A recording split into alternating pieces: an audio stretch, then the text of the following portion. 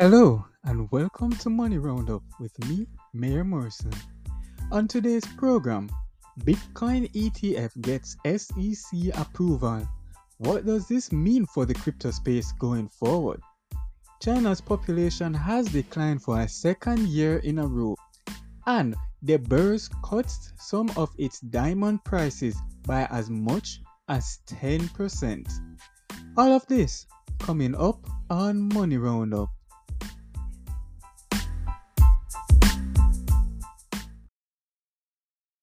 On Wednesday, January 10th, 2024, history was finally made. After 10 years of back and forth with the SEC and numerous rejections, companies given the green light, and when it was time for approval, faults were found. The United States Securities regulators finally approved an exchange traded fund to track Bitcoin. The SEC had approved 11 Bitcoin ETFs applications coming from BlackRock, the world's largest asset management company, Ark Investments, who partnered with 21 shares, a crypto ETP issuer, Fidelity, Invesco, and VanEck. Other companies that were approved included Grayscale, which has been one of the pioneers for this and also had their Bitcoin trust, which they wanted to convert into an ETF application, declined. Bitwise, the largest US crypto fund in America, Hashdex, Valkyrie, BZX, WisdomTree, and Franklin Templeton. This approval is a great milestone and history in the making for the much controversial asset. The approval of the Bitcoin ETF allows for investors, both institutional and retail, to gain exposure into the cryptocurrency without actually holding it. This can be used as a gateway or the beginning to a path that would not have been trotted otherwise by many. Data from CoinGecko showed that Bitcoin averaged around 46,000 US dollars per coin on Wednesday, January 10th, 2024, and had a market capitalization as high as 915 billion US dollars. The price went up even further the following day on the approval of the ETFs to 48,494 US dollars and 62 cents and saw a market capitalization of 957 billion US dollars and the highest trading volumes taking place for 2024 so far at 63.72 billion US dollars. Research has suggested that upon approval of the Bitcoin ETF, there was about 21,000 Bitcoins purchased valuing 896 million US dollars at a price of 42,600 US dollars as at Tuesday, January 16, 2024. BlackRock's iShares Bitcoin Trust (IBIT) led the way with 16,362 bitcoins purchased, followed by Fidelity's Wise Origin Bitcoin Fund (FBTC) with 12,112 bitcoins. Grayscale's Bitcoin Trust (GBTC) lost about 25,000 bitcoins, which slowed down the inflow of new bitcoins into the Bitcoin ETF frenzy.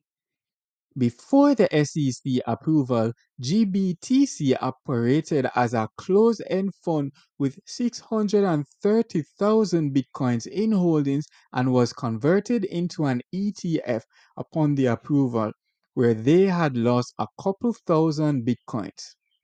GBTC had charged 2% in transaction fees before the approval and now has reduced it to 1.5%, which is still higher than their competitors, which shows that investors are sensitive to rates and fees charged.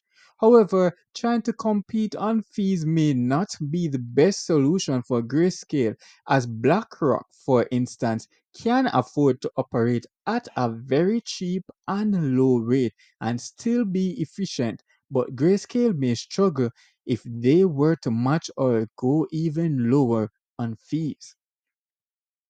At the start of the program, we asked, what does this mean for the crypto space going forward? With the US SEC approval of 11 crypto ETFs, this has shown that crypto is now here to stay. This also proves that other persons who would have been heavily skeptic of the space in the past due to the scandals over the years and denials by regulators will feel a little bit more trust and reliance of the asset class. For crypto enthusiasts, this is a much wanted approval, and so they can finally breathe a sigh of relief going forward. This approval will only make crypto stronger. Better regulations will be put in place to protect unsolicited investors, and also a new world will be opened up to persons who can get exposure without actually owning the asset, making trading even easier. The pathway for Bitcoin should only see greener pastures going forward, and with this, there can be much bigger and greater things to come, not just for Bitcoin, but from crypto overall for the future. A country that was once considered overpopulated, so much that the government had implemented a policy of one birth rate per family for residents as a measure to keep the country from extreme overpopulation, has for the second consecutive year seen a slowdown in population. China has seen a population decline of 2.75 million people for 2023, or about a negative 0.02% over 2022, to have only 1.409 billion persons. This reduction in people recorded has been over 850,000 from its previous year and is said to be the greatest decline since the Great Famine during the Mao era in the 1960s that saw massive deaths. Legend has it that the famine was so severe during 1958 to 1962 that persons had stopped giving birth. Data recorded that 1960 and 1961 were the two lowest population growth years in Chinese history, and now a similar trend in 2022 and 2023 has been identified. By 2023, the death rate was 6.6% to 11.1 million persons, the highest since the Cultural Revolution of 1974. Birth rate simultaneously declined by 5.7% to 9.02 million newborns, the lowest ever recorded at 6.39 per 1,000 persons. In 2022, the rate was 6.77 per 1,000 persons. The one child policy was lifted in 2015, and at the time, the average birth rate was 11.99 per 1,000 persons, and it has been on a fast decline ever since. Research suggested that China has been fighting with policies that led to an aging population, and women have also decided to not give as much birth as in the past. On top of this, the rate of unemployment was extremely high at 21.3% in June of 2023, after which the government decided to temporarily halt the sharing of unemployment figures. December 2023, the government resumed sharing data, and this time it fell to 14.1%. During 2023, China was overtaken by India as the nation with the largest population as declared by the United Nations. The woes for China will get worse if things continue on this path. Research suggested that as the population continues aging and birth rate slows, The cost for aged care will increase and not much financial support will be there to fund it, as the tax paying bracket will get smaller as time passes. By 2035, the pension scheme in China will run out of funds entirely. The number of retired persons, that is, persons 60 years or older, is also expected to increase to 400 million persons from 280 million, a 42.86% increase. What may even be worse is if there is a splurge in 1 year in birth rates. This will cause a strain on the system and leave a huge gap between the number of retired persons and people entering the workforce. To add to that boom, it can put a strain on the education system with the already highly competitive college exams that young ones have to go through in China. Care for children is expensive within China, and this is one of the reasons why a lot of young people prefer not to have children.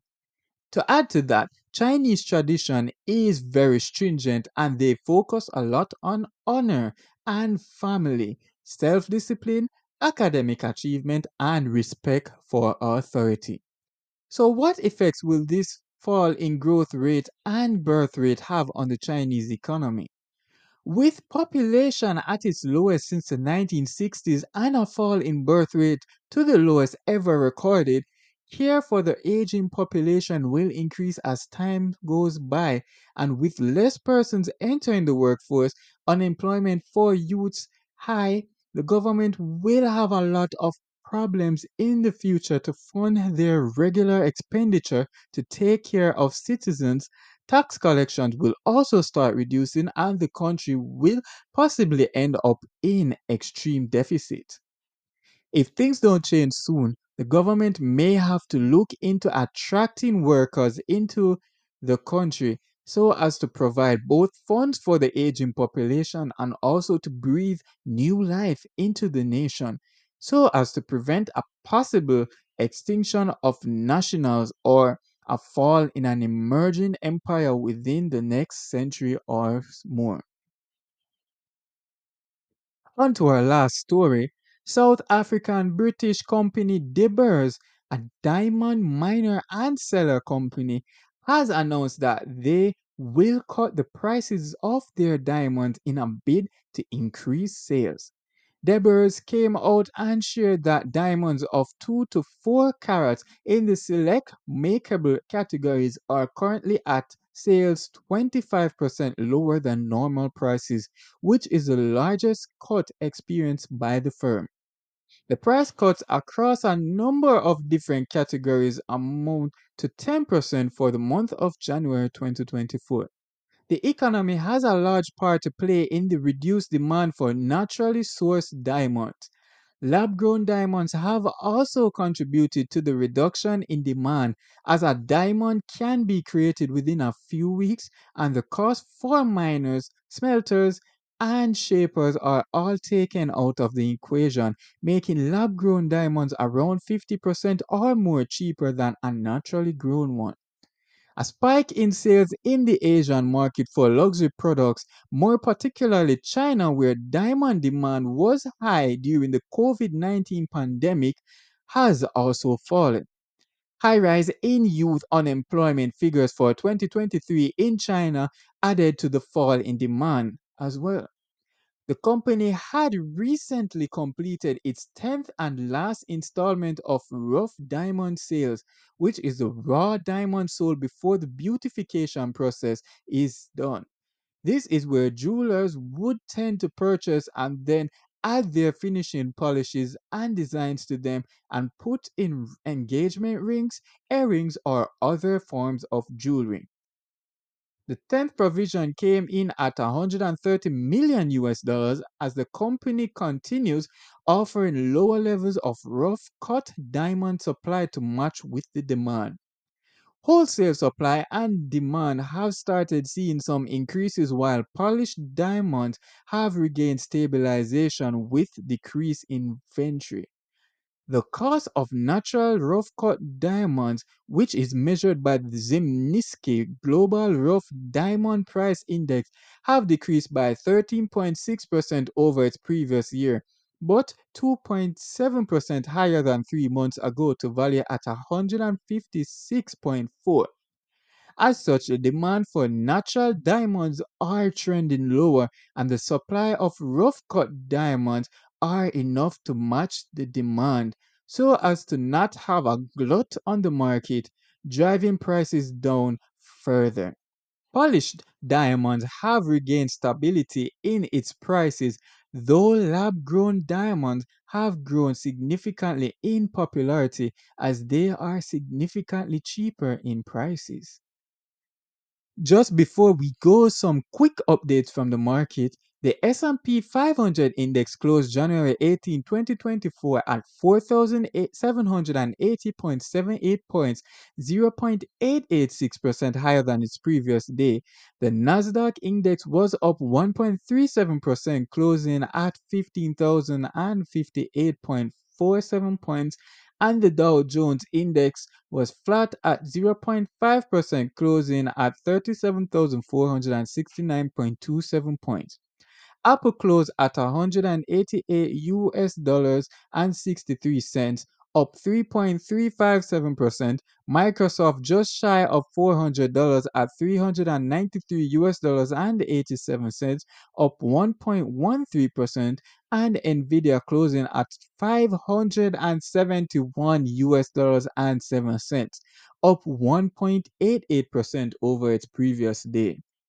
The FTSE 100 closed at 7,459.75 points, flat at 0.26%, and the FTSE 250 closed at 18,992.01 points, a 0.61% increase over its previous day.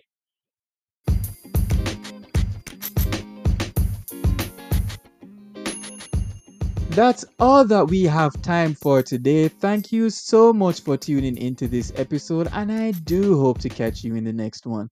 Do feel free to give us a follow if you have not yet done so. Leave any comments you may have down below, or get in touch with us at moneyroundup876 at gmail.com.